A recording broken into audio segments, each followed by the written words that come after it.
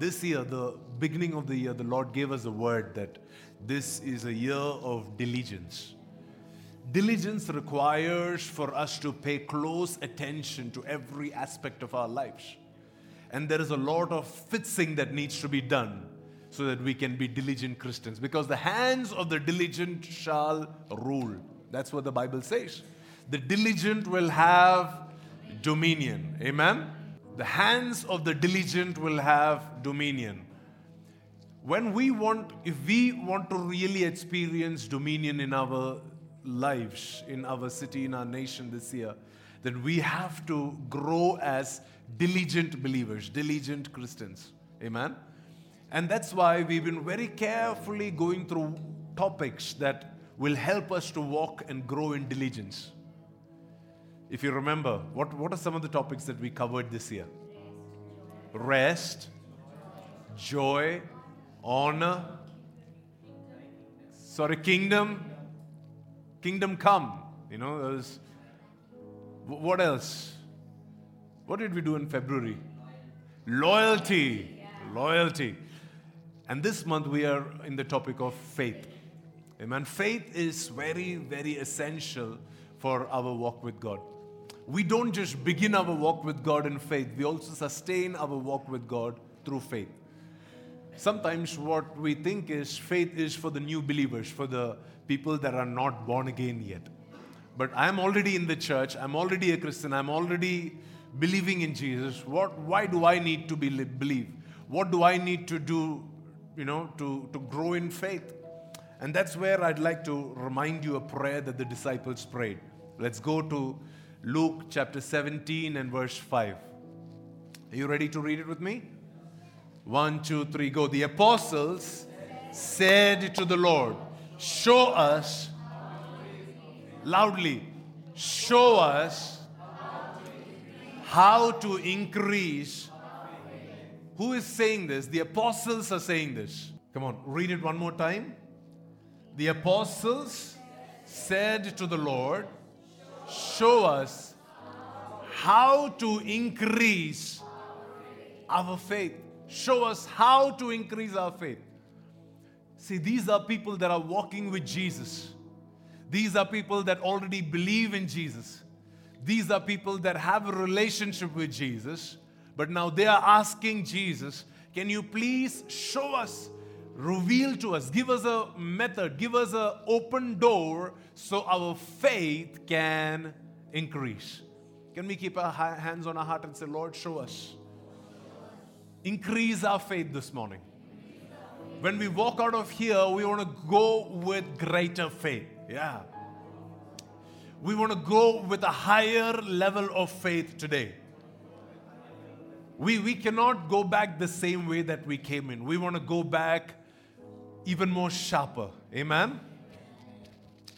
So the story that we are going to be focusing on is of the shipwreck that Apostle Paul had. How many of you know the shipwreck that he had? It's an amazing story. But, I like the fact that whoever wrote the book of Acts, Dr. Luke, he took a lot of time to give us details of this shipwreck. Instead of just saying, okay, Apostle Paul was in a shipwreck, he spent time in narrating details, how it happened, what did they go through, what were the emotions, how did they go through it, step by step, it's mentioned. What we're going to do is go through this and we will ask the Lord to give us the grace to grow in our faith. Amen? The book of Acts, chapter 27 and verse 13.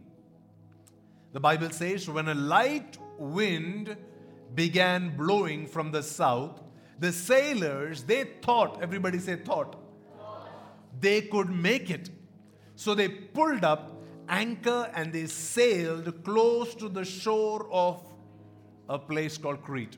So these guys, they are experienced sailors. They have journeyed on these waters before. They have, sailed on these deep oceans, and they know when they should set sail. And they know when they should park, when they should put their anchors, and when they should stay. These guys, they know in their understanding, they have learned because of their experience, because of watching other people go through what they have gone through. There is a certain level of dependence that they have upon their own knowledge. So that's why it says the sailors, they thought that they could make it. They thought that they could make it. But the history is such that Apostle Paul, he had spoken to them and said, I don't think it's a good idea to go.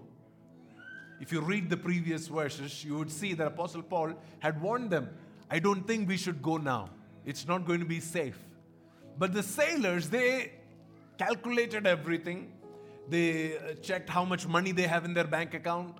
They checked how many people are there to support them. They checked what job description they have. And they said, no, I think we can make it. I think this is doable. I think this is possible. I think I can make it when, if I make a commitment to buy a house. I think I can make it. We have those calculations and planning in our head, right? Come on, anybody who goes to buy a house without a planning? Come on, talk to me. That's not like going and buying a phone. A phone EMI lasts for what, 12 months? But a house EMI, it's for 30 years. Depends on how much. And it's not something that you would step in without calculation. You would prepare yourself well. You would plan yourself well. You know how much you have. You know how much will be required. You know how much you're earning. You know what is your capacity. You know if something goes wrong, what can be done. You would do your planning in every way. And that's when you would finally give a commitment. And that's what these guys did. They thought that they could make it. And that is why they pulled up their anchor from one place and they set sail to the next place. The Bible says in verse 14, read it with me. But the weather, it changed abruptly, and the wind of typhoon strength, called a northeaster, burst across the island and blew us out to sea. See, these guys, they were experienced sailors, so they said, what we're going to do is we're going to stay close to the island. Crete was an island. And they wanted to just stay close to the land where if something goes wrong, they can immediately find shelter. But the Bible says because the weather changed abruptly, it says the wind, it brought them away from the island and deep into the sea. Deep into the sea. Now, it's very normal for us to be in a place of questioning and complaining when something like this happens, because we are like, God, we did our job, we did all the planning, we did all the calculation, we did everything. Then why is it that I got disconnected from here and now I'm in the middle of nowhere? See, the first thing is you didn't obey what the man of God asked you to do. And the second thing is that if God has to help you to increase your faith, what God usually does is take you away from the shore and put you in the middle of the ocean. See, when the disciples, when their faith had to be increased, do you know what Jesus did? He said, get into the boat and cross over to the other side. And in the middle of the night, Jesus came walking on the sea. Not just Jesus came walking, there was a lot of wind and the waves and storm. And in the midst of all of that, Jesus came walking. That's how Jesus increases the faith of his disciples. See, this is a training that not everybody didn't require. But the disciples, because they said, we want to increase in our faith, we want to grow in our faith, they required this training. They required to be in the middle of the sea where they don't trust in anything else, where there is no land to bank upon so that their faith can be built on that. And that is where Peter, for the very first time, walked on the water. And that is what Paul is about to experience here as well. I'll go there in a while. It says, all of a sudden, the weather changed in a way that it just went against their expectations. It went against their calculation. It went against all their plans and everything that they had saved up for. Verse 15, it says, the sailors, they couldn't turn the ship into the wind. So what did they do? So they gave up and let it run before the gale. The gale means the storm or the winds. They were trying their best to control the ship. I'm sure that these guys were very experienced guys. They know because they're working for the government. You understand? Working for the government, I mean, these guys are running the ship for the commander of the Roman army. You don't mess with these guys. They are not working, it's not like you don't get paid. You lose your head if you do something wrong in this case. So these guys are experienced, sailors. And yet, the Bible says, no matter how hard they tried, they just couldn't turn the ship into the wind. And that's why they finally gave up. And they said, let's see where it goes. Let's see where it ends up. Let's see what is going to be the end of this story. I don't think I have it in me to fight anymore. I don't think I have it in me to drive this into the wind anymore. I don't think I can stand firm anymore. Let's just go with the flow. And that's what these guys did. They could have continued to persevere, but they just came to a point where they're like, I don't see any point of this. I've prayed enough, we've worked hard enough, we have put enough money as offerings, we've done all these things, and still nothing seems to be working for me. Now let me just give up. And the Bible says, when they gave up, it says they sailed along the sheltered side. So this time, this sailing is not happening because of their experience. You understand? In the previous verse, it says that they gave up trying to put it into the wind. Now, they are not sailing according to their experience. Now, they are sailing according to the direction of the wind.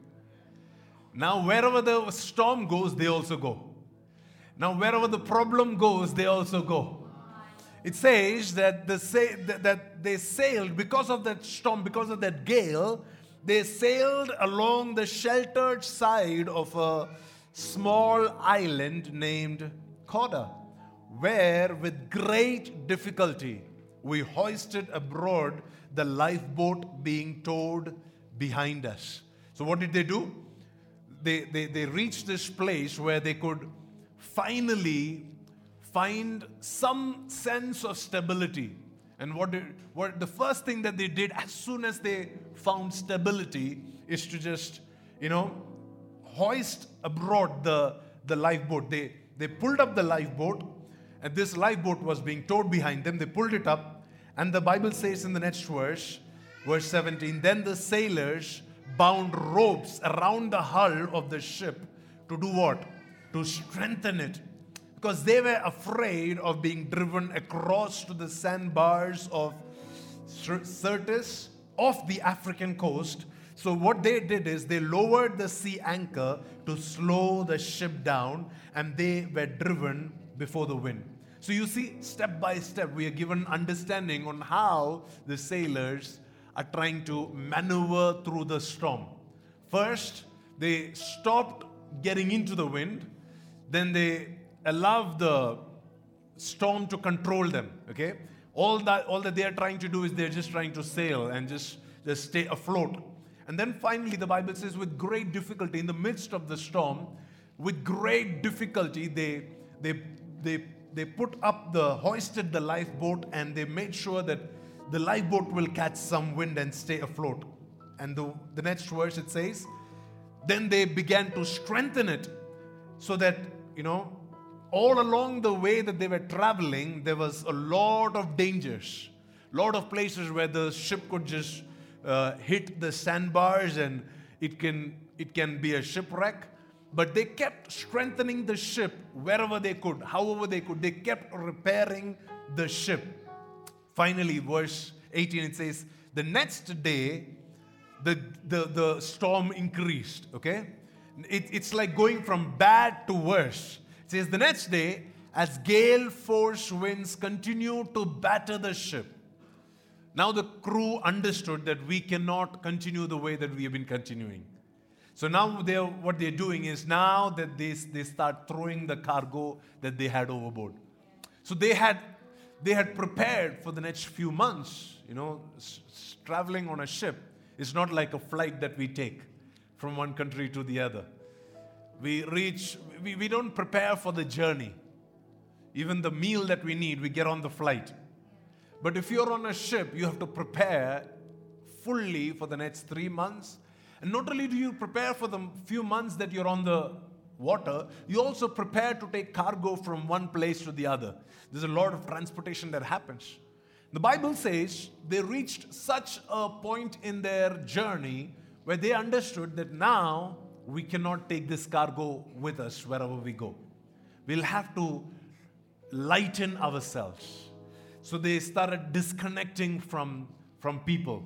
They started disconnecting from their baggages. They started disconnecting from their situation. There were so many things that they were carrying that they were excited about taking to the other place that they had thought is going to now also help provide for us during our journey, that they are now disconnecting from it one thing at a time. So sometimes the Lord is going to take us into a journey where we will have to not just disconnect from our own experiences, not just disconnect from our own ability to steer through the storm. He is also going to take us to a place where we will have to disconnect from some people that we depend on, some things that we depend on, some habits that we depend on. And it is only in seasons of storms that these guys will throw off their cargo. All the cargo that they are very proud about, they are never going to throw it off in seasons of peace, in seasons of calm. Sometimes it takes a season of being in a storm to reveal to you what you really need and what you really don't need. So we thank God for those storms in our life that helps us to throw some cargo overboard. Sometimes, not because this cargo is bad, but because you need a revelation of where your faith, your trust really is. You need an understanding of where your dependence is. You need a revelation of who is the voice speaking into your life. You need a revelation of who is going to take you to the other side of this sea. Are you ready for the next verse? See, it's one thing to throw the cargo, okay, because the cargo is not what runs the ship. But let's read the next verse, okay? The following day, what did they do? So the first day, they did everything possible to strengthen the ship, to try and do everything, and then they started throwing out the cargo. The next day, it says, the following day, they even took some of the ship's gear and threw it overboard. Can you imagine? They're saying, okay, I don't think the steering wheel is any helpful now. Anyways, the wind is the one controlling. So let's throw off the steering wheel. And they're like, okay, I don't think this sail is helping us anymore. Let's throw the sails off. Every gear, even the gear that they need on the ship. This is when you know that they are very, very serious. That they have lost all hope. Because now they are saying that we don't even want to reach anywhere. We just want to survive. And they are getting rid of the same mechanism that is running them, that is helping them stay afloat. That is how desperate these guys are, where they are now throwing off the same gear that the ship is now running on. Are you getting what I'm saying? Yeah. The next verse, it says, this terrible storm. We only heard about 2 days, right? It says, this terrible storm raged for many days, eventually blotting out the sun and the stars until at last all hope was gone. So do you see what's happening here? Gradually, one day at a time, all their hope is getting destroyed. The first day, it was the fact that they couldn't control the direction. So they gave up and they let the storm control the direction. The second day they realized, man, it's not going to work out for us to transport so much of cargo from here to there, so let's try and lighten the ship, throw away the cargo. The next day they are like, okay, what's the point of keeping a nice steering wheel if we can't even stay alive? So they throw away all the expensive equipments that run this ship. Okay? The next day, they keep doing this. Every day, they keep giving up one thing after the other. Eventually, the Bible says, they lost all hope. And this is at a time, it says, where they couldn't even see the sun or the stars. For days, they have not seen the sun or the stars. See, for somebody who is sailing, it is the sun that gives them direction. Yeah? Because they know which direction the sun is rising from, and they see which direction the sun is setting. There's no other sense of direction on the sea. You can't ask anybody for direction. Where is Africa? Is it left turn, right turn? You can't do that on the sea. You just travel in the direction of the sun. And here, for days, they have no idea which direction to direct the ship in. Because, for all they know, they may be going further and further into the ocean. Do you see how hopeless these guys are right now? It says, until they reached a point where they lost all hope. Every hope had to be stripped away. Every last ounce of dependence on flesh had to be taken away. Every last dependence on friends and family and resources had to be stripped away. All hope had to be disconnected. Verse 21, it says, no one had eaten for a very long time. These guys, they are so occupied in fighting the storms, in directing themselves through the storm, that in these last 2 weeks, they have not eaten food. Does it happen in our lives where we may be so caught up trying to, firefight our way through life that we forget the importance to sit at the feet of Jesus. We forget the importance to read the Bible. We forget the importance to eat food. So it says, then finally Paul called the crew together and said, men, let me tell you something. You should have listened to me in the first place, because there was an instruction, a very clear instruction that we should not leave Crete. But you didn't listen to me, which, is the reason why we are here. If you would have listened, you would have avoided all the damage and the loss. In other words, it was not God's will for these guys to lose all this cargo.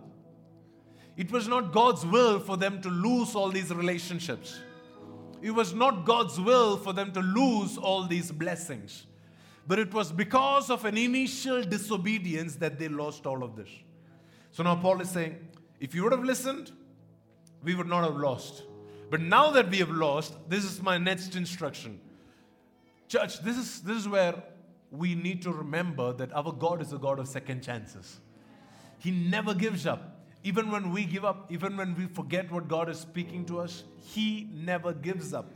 It says in verse 22, He's telling them, but take courage, none of you will lose your lives, even though the ship will go down. Paul, what are you saying? You're saying there will be no ground underneath us, but we will be alive? See, Paul is not giving us details that the ship will reach an island or someplace. All that he's saying is the ship will be lost, but the people will be saved. This is not a logical prophecy. This is not understandable in the mind and the logic of these people. Because what he's saying is, take courage. Why should I take courage? He's speaking to a people who have absolutely no hope left. He's speaking to a people who have not eaten for 14 days. He's speaking to a people who have no gear left on the ship. He's speaking to a people who have no cargo left. He's speaking to a people who have absolutely no reason to believe this. And he's telling them, take courage, because none of your lives will be lost, even though the ship will be lost. So, you know what God was trying to do here? there was a word that came to them initially, which they didn't believe, right? Because they didn't believe, the reason they didn't believe on that word is because there were all these other things that they could depend on. They were like, have you even seen this ship? Have you seen what all it can sustain? So what God started doing is like, okay, let me start taking away one thing at a time till all that is left for you is this voice. And then the voice came back saying, now I'm telling you, take courage. This time they have nothing else to hope on. They don't have a sun to look at. They don't have stars to look at. They don't have gear. They don't have anything to depend on. All that they have left is the voice of God. And somebody said, faith comes from hearing, and hearing the word of God, hearing the words of Jesus. Faith doesn't come when you see a blessing. Faith doesn't come when a door opens up for you. Faith doesn't come because your boss gave you a promotion. Sometimes those things can stand in the way of your faith. Sometimes God has to strip those things off so that you can have faith. The reason I'm teaching you this today is so that God doesn't have to strip those things off. Like I told you in the start, it was not God's will to strip these blessings or these relationships. If only these guys had valued the voice of God over the logic and the understanding and the experience that they had, they would have never had to go through all these losses. But now that they have gone through all these losses, they have come to a place where they are left with nothing and nobody else except that voice. Except the man of God who is bringing that voice. And the man of God says, take courage. Look at your neighbor and say, Pastor says, take courage. Do not be discouraged. Now, see, it's very easy for us to look at your neighbor and say, oh, don't worry, everything will be all right. Because we know, okay, if this doesn't work out, something else will. If they don't get to go to America, they can go to Canada. If they don't get to go to Canada, they can at least go to Dubai. If Dubai doesn't work out, at least Malaysia will work out. You know, we have this plannings. But for these guys, for Paul to speak to these guys and say, wait a minute, take courage, it was very risky because they had nothing else to put their hope on. Why should I take courage, Pastor? What is left in my life? Who do I have in my life? How much money do I have left? Can you see how I have spent all my earning on doctors in the last 12 years? I have nothing left. The only thing left for me is Jesus. And that is the situation of these sailors when Paul is saying, now I want you to take courage because this is the word of the Lord. None of you will lose your life. The ship will sink, but your life will be held. Because there is the word of God that is stronger than the ground that you stand on. There is a word of God that is more secure than the employment of your company. There is a word that comes from a high place that is better than the assurance that your spouse made to you on your wedding day. There is a word that comes from God which is better than all the promises that your parents made to you. There is a word, I'm telling you, there is a word that we can stand on which has to become our ultimate hope giver. The word has to become our ultimate trust. The word has to become our ultimate belief system. And that's why the Bible says, none of your lives will be lost. None of your promises will be lost. None of your destinies will be aborted. There may be some things that you may lose in the journey because of your disobedience. There may be, when you look at the life of Job, he had a lot of temporary losses, but he also lost the opportunity to serve his 10 children, his first 10 children. He had another 10 after But then the first 10 children, he temporarily lost his relationship with them till eternity. Because, of all the reasons why he went through whatever he went through. Now, the point is this. As much as our losses are real, as much as our problems are real, if we would just begin to focus on the Word of God, on the voice of God, if we would just focus on what God is speaking to me now, forget about what I disobeyed in my yesterday. But can I know what is God speaking to me today? And see, it was much more easier for these guys to believe on the island that, hey, don't travel today, let's travel tomorrow, than for them to believe on the ship that the ship will not be there, but you will be alive. It would have been much more easier to believe then than now. But now they are left with no other option but to now take courage. Because if they lose courage, no matter how much God has planned good things for them, they are going to sink. See, if God had to rescue them, then God didn't have to send Apostle Paul on that ship and try to get him to encourage. If God has to rescue, God will rescue without us believing or not believing. But why is Apostle Paul teaching them to take courage? Because if they don't take courage, then for sure they are going to sink. If they don't man up at this point, if they don't become bold, if they don't start believing now, then it will be too late for their lives. So this morning's word, it's not just an encouragement, it's also a warning to some people. I know you are in the middle of the ship and you're about to sink and you're about to drown, but this is the time where you need to start believing and just stop trying to do things on your own ability. Stop trying to depend on the gear that you had. Stop trying to depend on the people that you had. Stop trying to depend on your own understanding. This is the time when you have to start believing in the voice of God. Believing to the extent that that voice of God now becomes the ground that you stand on. That becomes your plan B. Let me read on. Okay, this is very interesting because it says, verse 23, for last night, it says, an angel of the Lord whom I belong and whom I serve stood beside me, and he said, don't be afraid, Paul, for you will surely stand trial before Caesar. What's more, God in his goodness, he has granted the safety to everyone sailing with you. In other words, what Paul is saying is, I was one among you. I had lost my courage too. I myself was in fear. Because when the angel came to me, what's the first thing the angel said? You don't have to fear. Why would the angel say that to somebody who is not afraid? See, it says for 14 days they reached such a hopeless situation that even the man of God, Apostle Paul, he began to fear for his life. Where he was, along with everybody else, he was the man who had obeyed God, who did everything that God wanted him to do. He was the man who was faithful to God.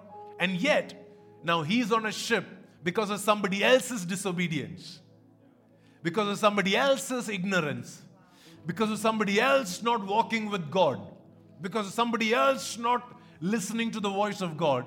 Now he is lost his own hope as well. He is caught up with somebody else's problems. Do you see what's happening to Apostle Paul? And Apostle Paul is about to sink along with everybody else. And if he doesn't take courage, he himself is going to sink as well. And that's why the angel came and said, Paul, you need to now get out of fear. You need to get rid of this fear. And you need to believe with me that you are going to stand trial before Caesar. And the goodness of God is such. See, God is not obligated to save everybody else. But the goodness of God is that he will do a little extra. Do you know what is goodness? You know what is goodness? If you read the fruit of the Spirit, there are 3 levels. Do you remember that? Patience, kindness, and goodness. You know what patience is? Patience is, if you hit me, I don't hit you back. Do you know what is kindness? Kindness is, if you hit me, I don't complain to the police. Do you know what is goodness? If you hit me, I will show the other cheek to you. I will go over and beyond, and I will do everything possible to allow you to take more advantage of me. Do you understand the difference between patience, kindness, and goodness? God is kind to everybody. God is patient with a lot of people, but God is not, His goodness is not revealed to everybody.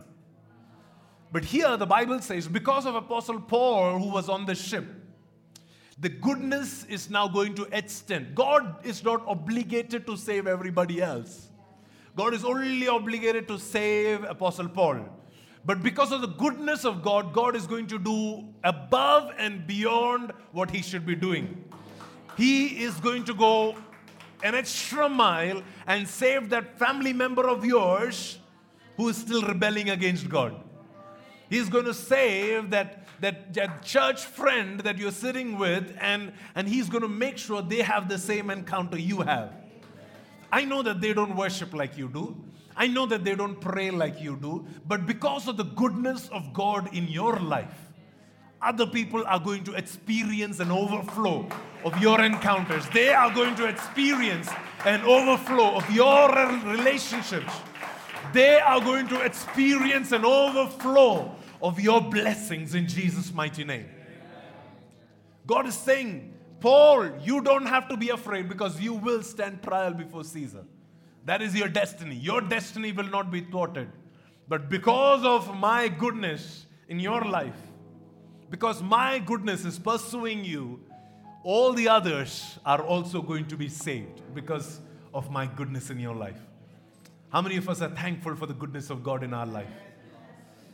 See, the fact that you are saved, it is the mercy of God and it is the grace of God.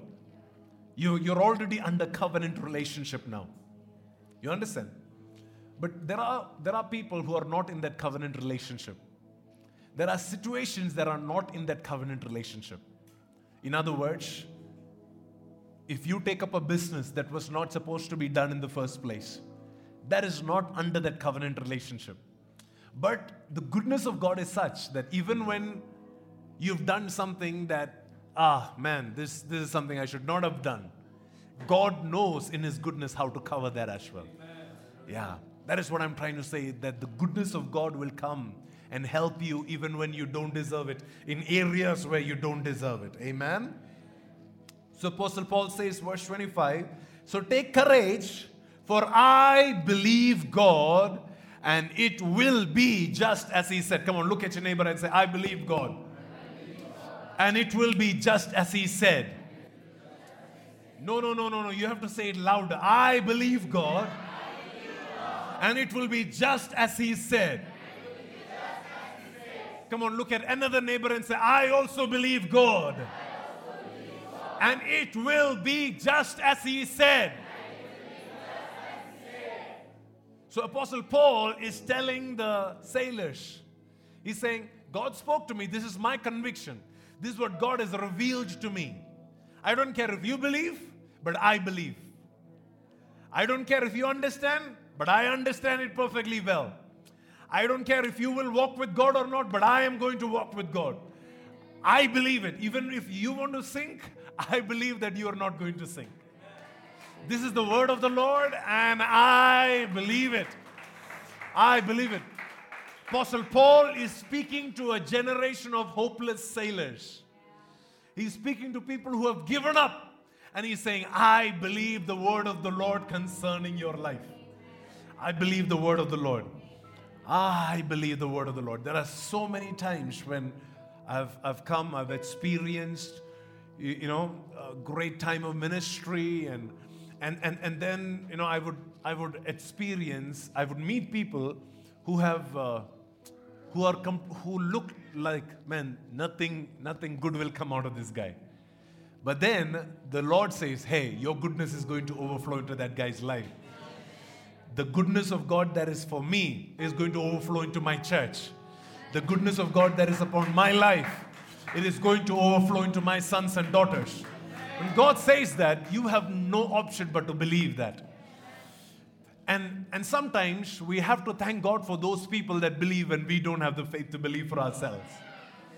We have to thank God for our pastors who believe when we don't believe for ourselves. I was talking to this person this last week who said, I don't have the strength to believe. It's okay, because there is somebody else who can believe for you.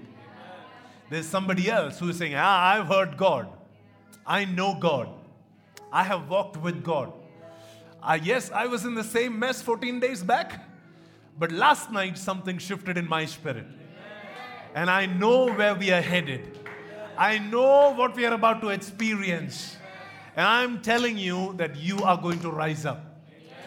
Even if you don't understand it, I'm telling you, you are going to experience the goodness of God. But the next statement is funny. He says, but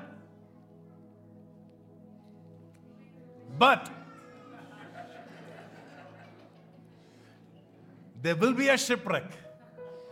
We will be shipwrecked on an island. We will be. Yes, this is the word of the Lord, that we will be saved. The ship will sink, but we will be saved. But we will also be shipwrecked on an island. Very confusing word.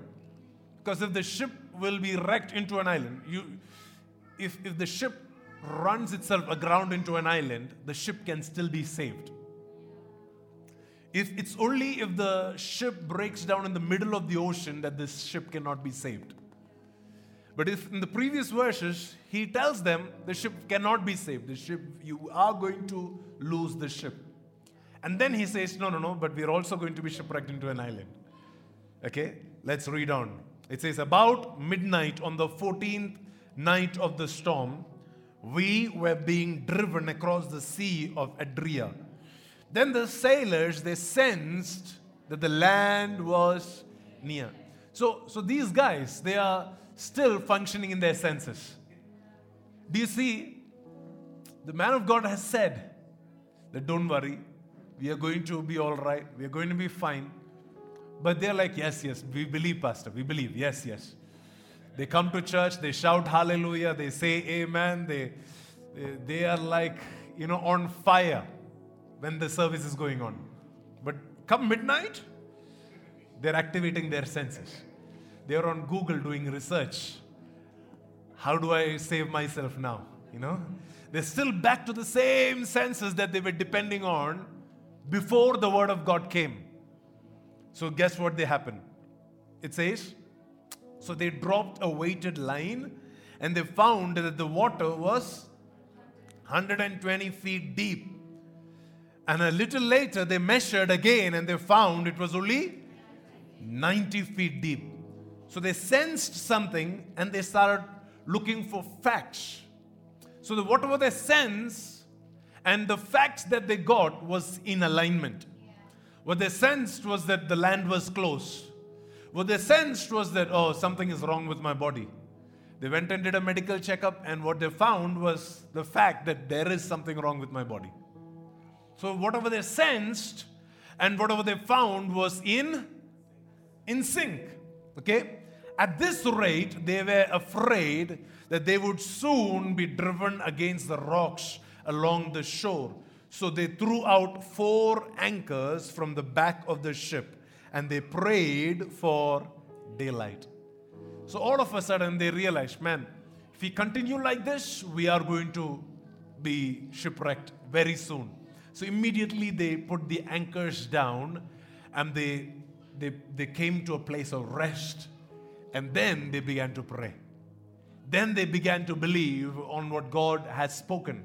So you should remember, for 14 days they have not seen daylight. But after the word of God came, they're beginning to pray for daylight. Their desire for daylight has returned. You remember they reached a place after they lost the sun and the stars that all hope had gone. And when there is no hope, they stop praying. They stop desiring for it. But now after the word of God came, their desire is returning. Now they are starting to desire one more time. They are saying they prayed for daylight. They came to a season of rest. But then the Bible says in verse 30, after they prayed, after they built their altars, after they sang the nice songs, it says then the sailors, they tried to abandon the ship. Why? Because the man of God prophesied the ship is going to sink. If I'm not on the ship, I'm safe. Come on now. Isn't that logical? The ship is the one that is going to sink, right? If I just resign from this company just before the ship sinks, if I get out of this marriage just in time, I think so this is where we activate our own senses. This is where we depend on our own understanding. And we think that, if I can just do this, then I can be safe. Then I can just protect myself.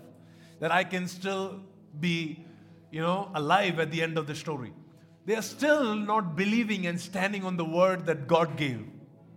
They're still depending on their own ability to be alive. Let's read this. It says, the sailors, they tried to abandon the ship and they lowered the lifeboat as though they were going to put out anchors from the front of the ship. On the back, they had already put the anchors, 4 anchors. You remember? Now they are lowering the lifeboat on the front side of the ship. The lifeboat is technically their last hope. Okay? It says they're preparing to abandon the ship. They're like, okay, this is it. Paul, the man of God, has already said the ship is not going to make it. So let's get rid of this ship.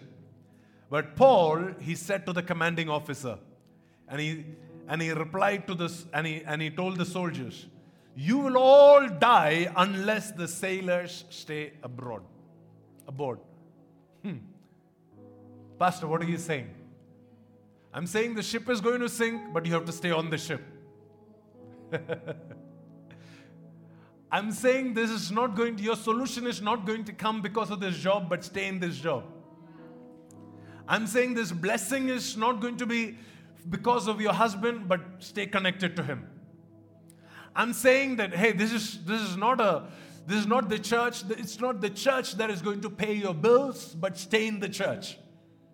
The ship is going to give up at some point, but stay on the ship. Again and again, you're going back to your senses. Again and again, you're depending on your logic. Again and again, you're depending on your own rational. And today, the Lord is calling us to repent from that dependence. And see how severe the warning is this time. Last time, Paul didn't say you're going to die. Now, Paul is being very strict and saying, if you get off this ship, you are going to die. You are going to die. I hope you're listening to me in the spirit. There are some things that the Lord doesn't want you to quit on. Even if there is no gears left. Even if there is no cargo left. Even if with your understanding, you know the ship is going to sink.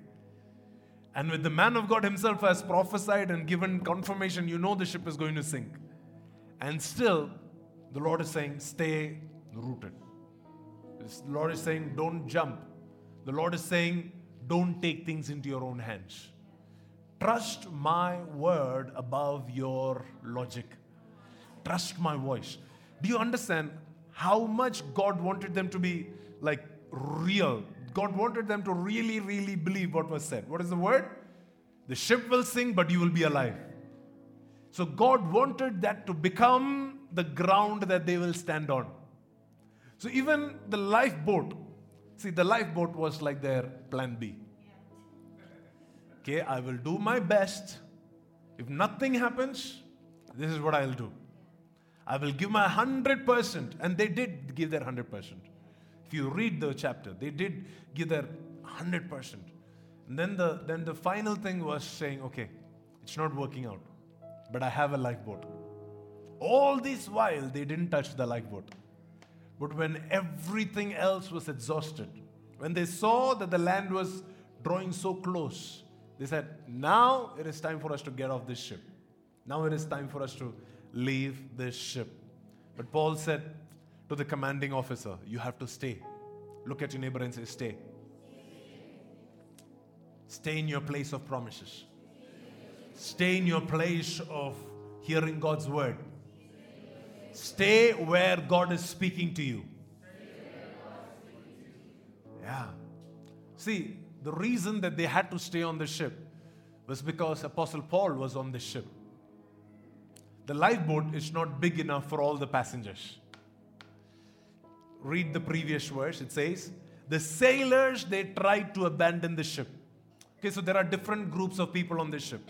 There are soldiers, then there are sailors, and then there are prisoners. What are the three groups?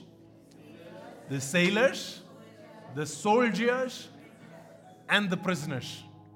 Okay? The soldiers, they are the ones who have hired the ship. The sailors are the ones who know how to run the ship. The prisoners are at the mercy of the soldiers. Okay? The sailors, they are like, okay, let them die. Let's at least save our lives. Right? And that's when Paul reaches out and says, tell them, if they leave this ship, they're all going to die. Because the grace of God is connected to my life. Because the prisoners are not the ones leaving the ship.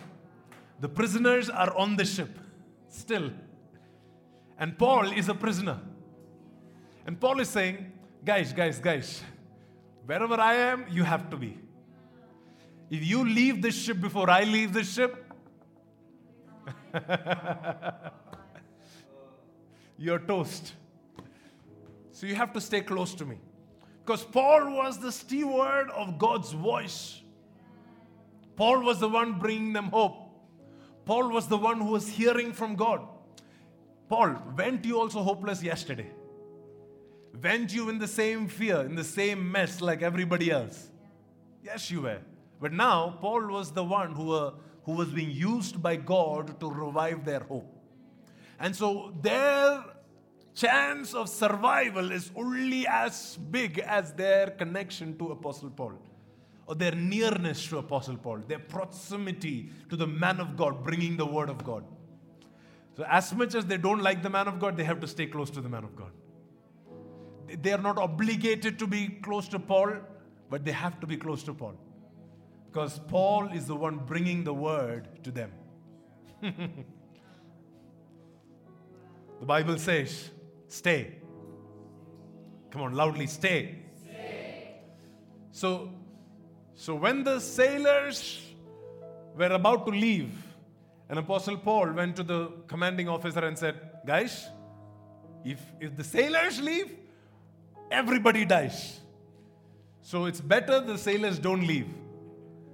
So, the soldiers, they're like, by now they had known that, okay, Apostle Paul is the man of God. So read the next verse, okay? So the soldiers, do you know what they did?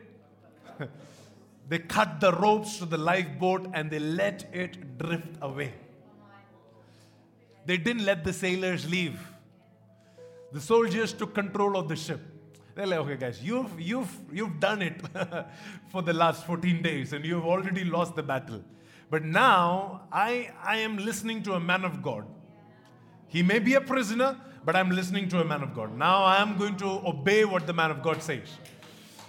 When they cut the ropes, see, I would have thought these soldiers to not allow the sailors to go, but instead the soldiers get on the ship and on the boat and go. But when the soldiers, when they cut that ropes, they were cutting the last hope that they have for a plan B. They were saying, okay, this is it. Man of God, it's either you or heaven. We're either going to stand on the word that you're giving us, or I'm going to die trying. But there is no second option that I will have. I'm not going to run away. No boat left to escape. I'm going to burn every bridge that I have. There are some bridges that God burns for you. And there are some ropes that you need to cut for yourself. See, you remember, they were trying to stay close to the shore, but God put the wind in such a way that they couldn't depend. There were some things that God did to break your dependence on these things, these people. But there are some ropes that you need to cut yourself, just so you can stay close. Your proximity can be next to Apostle Paul. Come on, look at your neighbor and say, cut the ropes. If you forget everything else, you need to remember this. Cut the ropes. Because you like it or not, God is going to allow some shipwrecks God is going to take off some foundations that you're standing on. Don't worry about that. God will do it in His time. But this is what you need to do to you. So if you need to grow in your faith, you need to cut the ropes. If that rope is your friend, cut those ropes. If that rope is, a belief system, cut those ropes. If that rope is that one consolation you have given yourself, that at the end of the day, this person will be there, just cut that rope. There are certain things that you have to cut the ropes off so that you can stay close to the Word of God. You can stay close to the voice of God.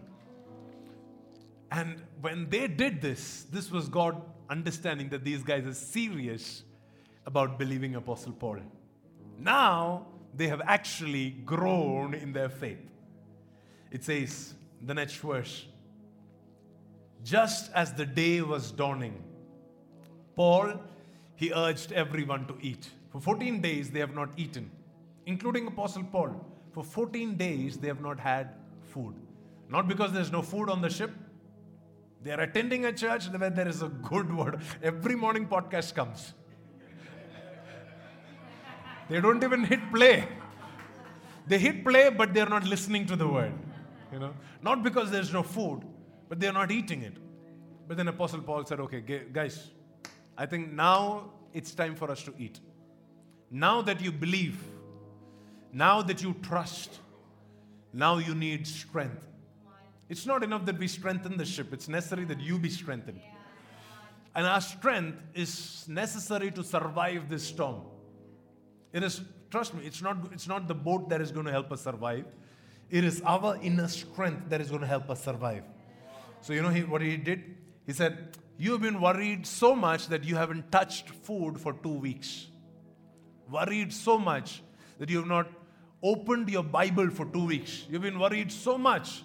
You've been under the weight of depression so much. You've been under the weight of that thought process so much that you've not been giving your ears to what God is speaking. So I think now it's time for you to, now that you've decided this is going to be my hope, now it's time that you start eating your food. Now you're not eating for survival because you've already decided where your survival is going to be. Now you're eating because you want to strengthen yourself.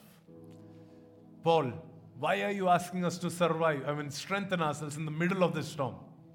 Let this storm pass away and then we will have a party. Then we will celebrate, no?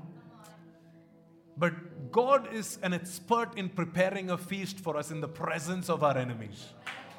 Not in the absence, not after the storm passes away. Jesus, he had communion with his disciples right before his arrest. Right when Judas was on the way to get him arrested. This is the time when Jesus should be panicking, right? And that's when Jesus says, okay, now this is the time, this is the moment when we will break bread. This is when we will enjoy communion. Because you prepare a feast for me in the presence of my enemies. Come on, church. Can you just sit and enjoy the Word of God in the middle of your chaos? I want you to do this. Go back into your diary, into your phone, into your apps, into your notes, wherever you save whatever God has spoken to you over the years, and sit in the middle of a chaotic situation and start reading those prophecies. You know what you're doing? You're eating food. You're just eating food because there is going to be strength that will be deposited inside you when you eat this word that God has given you years ago. You have to just start eating them when the storm is still raging, when the storm is still high. Start eating the food. And verse 34, it says, please eat something now for your own good, for not a hair on your head will perish. So God is saying, guys, don't worry about your protection now. Your protection has already been taken care of the moment you cut the ropes off. Not a hair on your head will be lost. But now, it's not enough that you survive. It's also necessary that you come out of this good, strengthened, strong. You cannot just come out of the storm somehow being a survivor. You have to come out of your storm as more than a conqueror. You have to come riding on the wave, walking on the water, not, drenched in the water. Amen? And so he's saying, for your own good, eat some food. So then Apostle Paul, he took the lead. It says in verse 35, then he took some bread, gave thanks to God before them all, and broke off a piece, and he ate it. Apostle Paul put the right example. He's like, okay guys, look at my example and do what I'm doing. Just do what I'm doing. I know you're more hopeless than I am, but just follow my example. Just see what I am doing. Just see how I am going to enjoy this food. How I am going to enjoy my communion. I personally believe this was him doing communion on the ship. In a chaotic environment. But Pastor, everybody else were unbaptized people on the ship. All the religious spirits manifest. How can you do communion? You don't know how many people come to a church and they're like, Pastor, did you know that guy was not baptized? How did you give communion to that guy? How many of you know that the disciples that Jesus gave communion to, they were not baptized?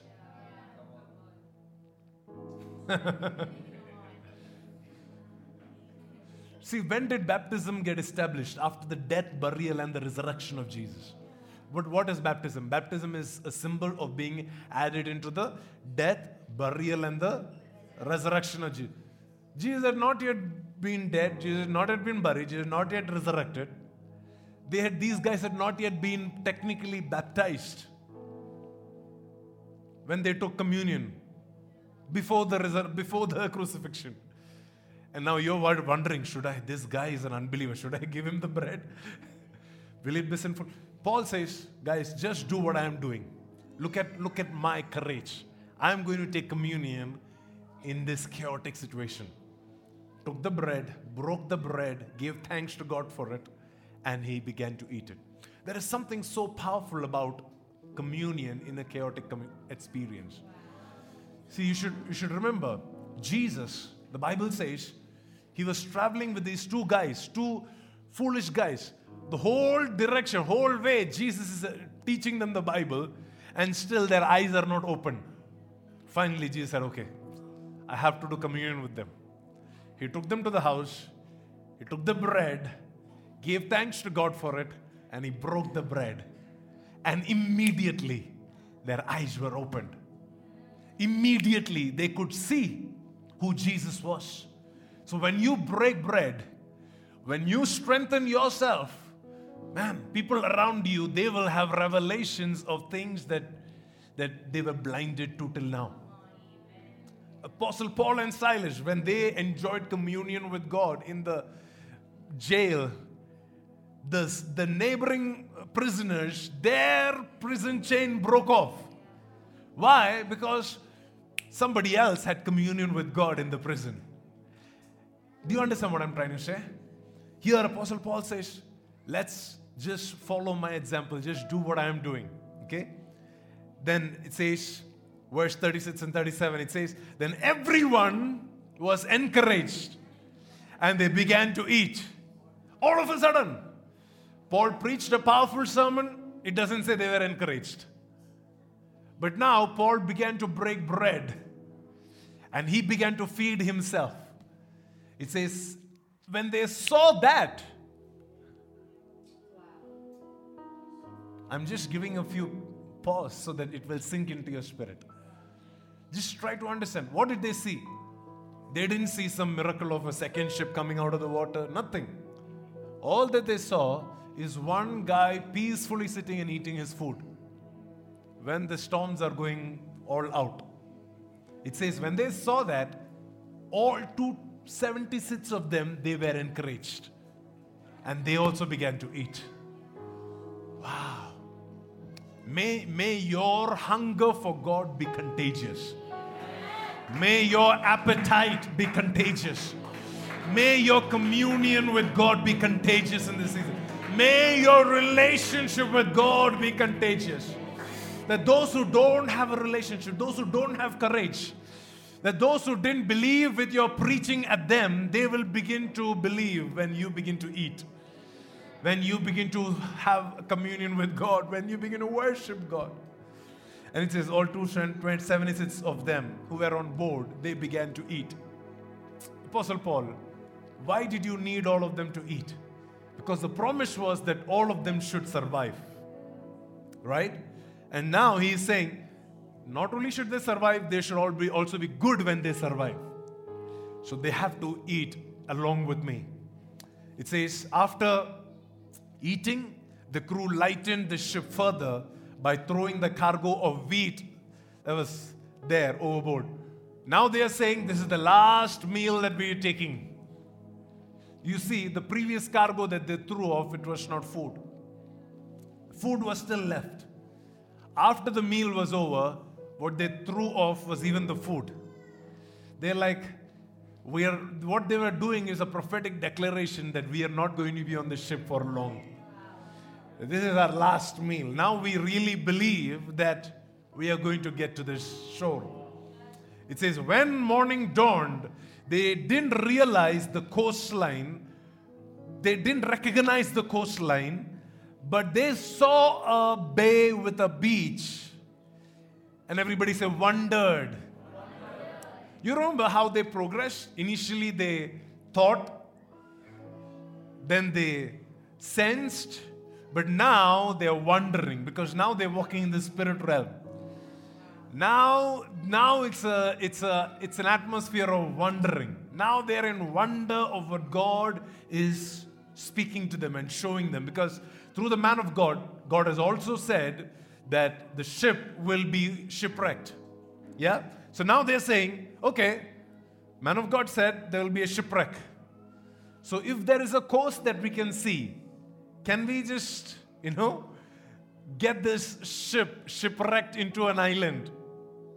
Do you see how now earlier, even though they had listened to the man of God, they were still trying the boat. But now they are saying, okay, man of God, you said shipwreck. Now let's try and make the shipwreck happen. Yeah. Now they are functioning in alignment to the word of God. See, I'm not against you doing works. I'm against you doing works when there is no word from God for that works. When God has said, I will bless you in business, go ahead, put your money into business. God will bless. When God has said, don't quit your work, then don't quit your work. And God will bless you there. I'm not against you doing work. I'm just against you doing work where God has not spoken something. Here God has said, you are going to be shipwrecked.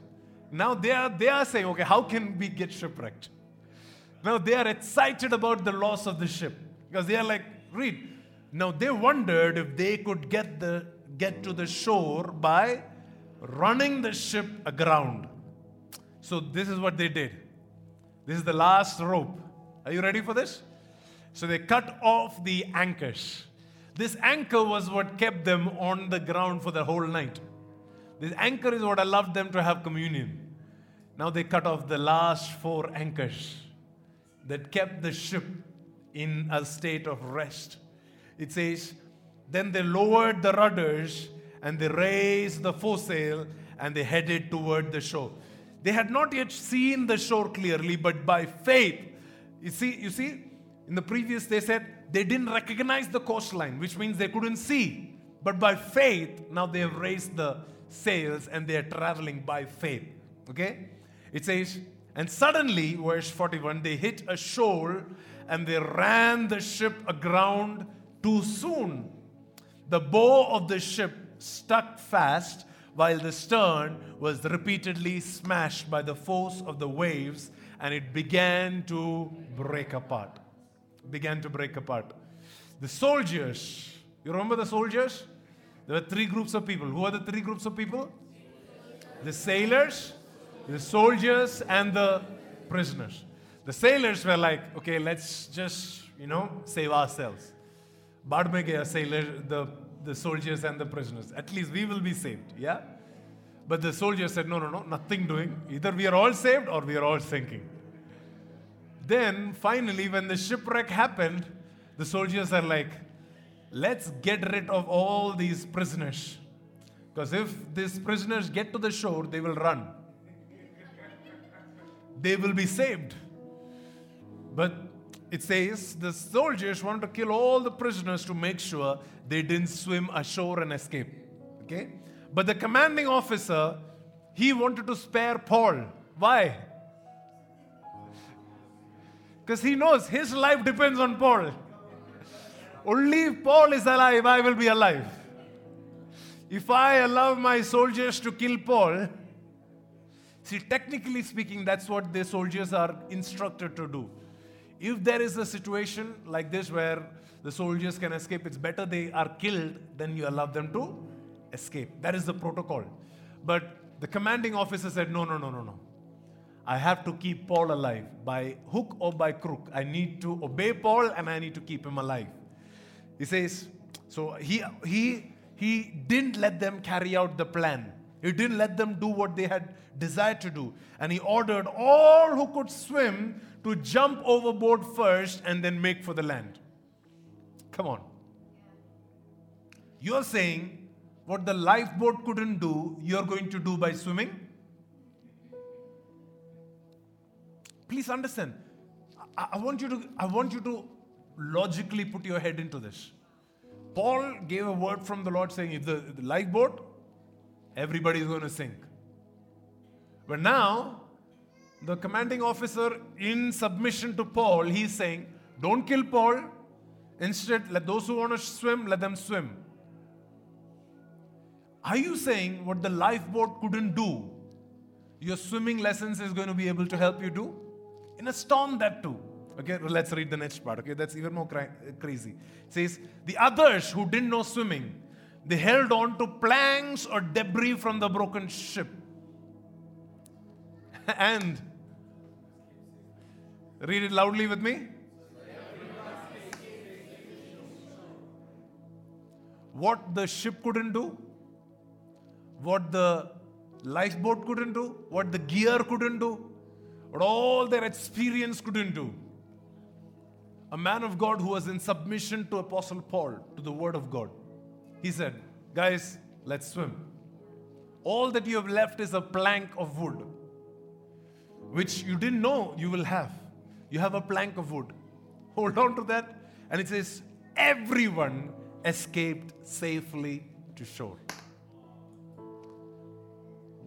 Please understand, God's plans may look foolish on the outset, but they will be safe when you reach the other side.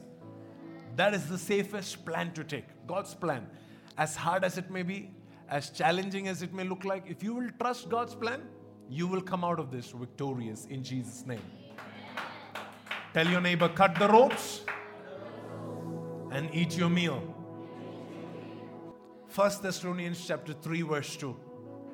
Apostle Paul says, we sent Timothy to visit you. Why? So that he can strengthen you, to encourage you in your faith. Apostle Paul is saying, I couldn't come there, but I sent Timothy. I sent a man of God with the words that I gave him, so that he can come and give that word to you. And when that word comes to you, you will be what? Strengthened, and you will be encouraged in your faith. You'll be encouraged in your faith. So in this season, we have to value the Apostle Paul's. And we have to value Apostle Timothy's. In this season, we have to value the words that God speaks to us. In this season, we have to value the encounters of angels that come in the middle of the night.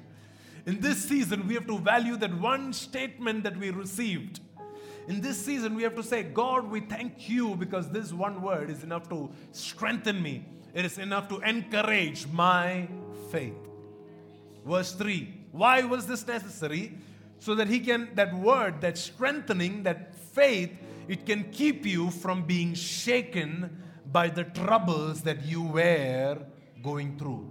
But you know, we are destined for such troubles. Look at your neighbor and say, we are destined. There are some troubles that is destined for you. Yeah.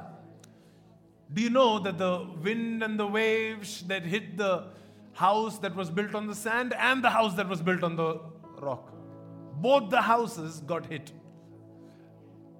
So nobody's free of troubles. Jesus said, in this world you will have tribulation. But take heart because I have overcome the world. So Paul is saying, please remember, we are destined for such troubles. You like it or not, there are going to be shipwrecks along the way. You like it or not, weather is going to change in some seasons of life, in some areas of life. You may have 100 things working good for you, but there'll be that one pain, one thorn in the flesh that may hurt you. So Paul says, the reason your faith had to be strengthened and equipped and encouraged is so that you will not be shaken. Come on, make it your confession. I will not be shaken. This morning there is a grace released for you to not be shaken. You have to say, I receive that. I receive that. I receive that. When the word comes, it's because God is giving us a grace to walk in it. Verse 7. Now Apostle Paul says, now we have been greatly encouraged in the midst of our troubles and suffering, dear brothers and sisters, because you have remained strong in your faith. So you see, there is one season of life when Apostle Paul and Timothy is strengthening the church. Now the church, when they are strengthened, their faith is strengthening Apostle Paul. Can it be that Apostle Paul needs strengthening from somebody he is leading? He is the overseer over this church. He is the apostolic voice over this church. But if the church is living in discouragement, then that is automatically also going to affect the shepherd of the church. And he is saying, when we saw your faith, see, initially we came to you so we can strengthen you. But now that you're strengthened, now that you're encouraged, when we saw your faith, when we saw your worship, when we saw your communion, he says, guess what? We also have been greatly encouraged because we have been in the midst of our own troubles and our own persecution, our own pain. You should know, the pastors that bring you the word week after week, it's not very easy for them. There are people that think that, it's so easy for you. You have everything sorted out in life. You have so much money. You have a family that loves you. It doesn't mean that they have everything sorted out. You have no idea how many battles they have to face so they can bring the word to you. But your faith, your celebration, your love for God, your encouragement can also encourage them. Yeah. That is why you should remember, when you come to church on a Sunday morning, you're not coming only to just receive encouragement. Your encouragement has to be so much that it will overflow even into your man of God. That your pastor should go back happy every Sunday. Yeah. The way that you respond to sermons, it should make them feel like they're the best preacher in the church. This church has to be different. The way that you respond to the worship, that worship leader may be in depression the whole week. But the way that you dance and worship before God, when the worship leader leaves the church, he has to go out with, wow, today the Lord moved. Today the Lord used us to encourage the church. And so they will go back encouraged. They will go back strengthened. Come on now. I'll tell you how serious Apostle Paul is in saying this. Are you ready for the next verse? Okay? Verse 8. What is he saying?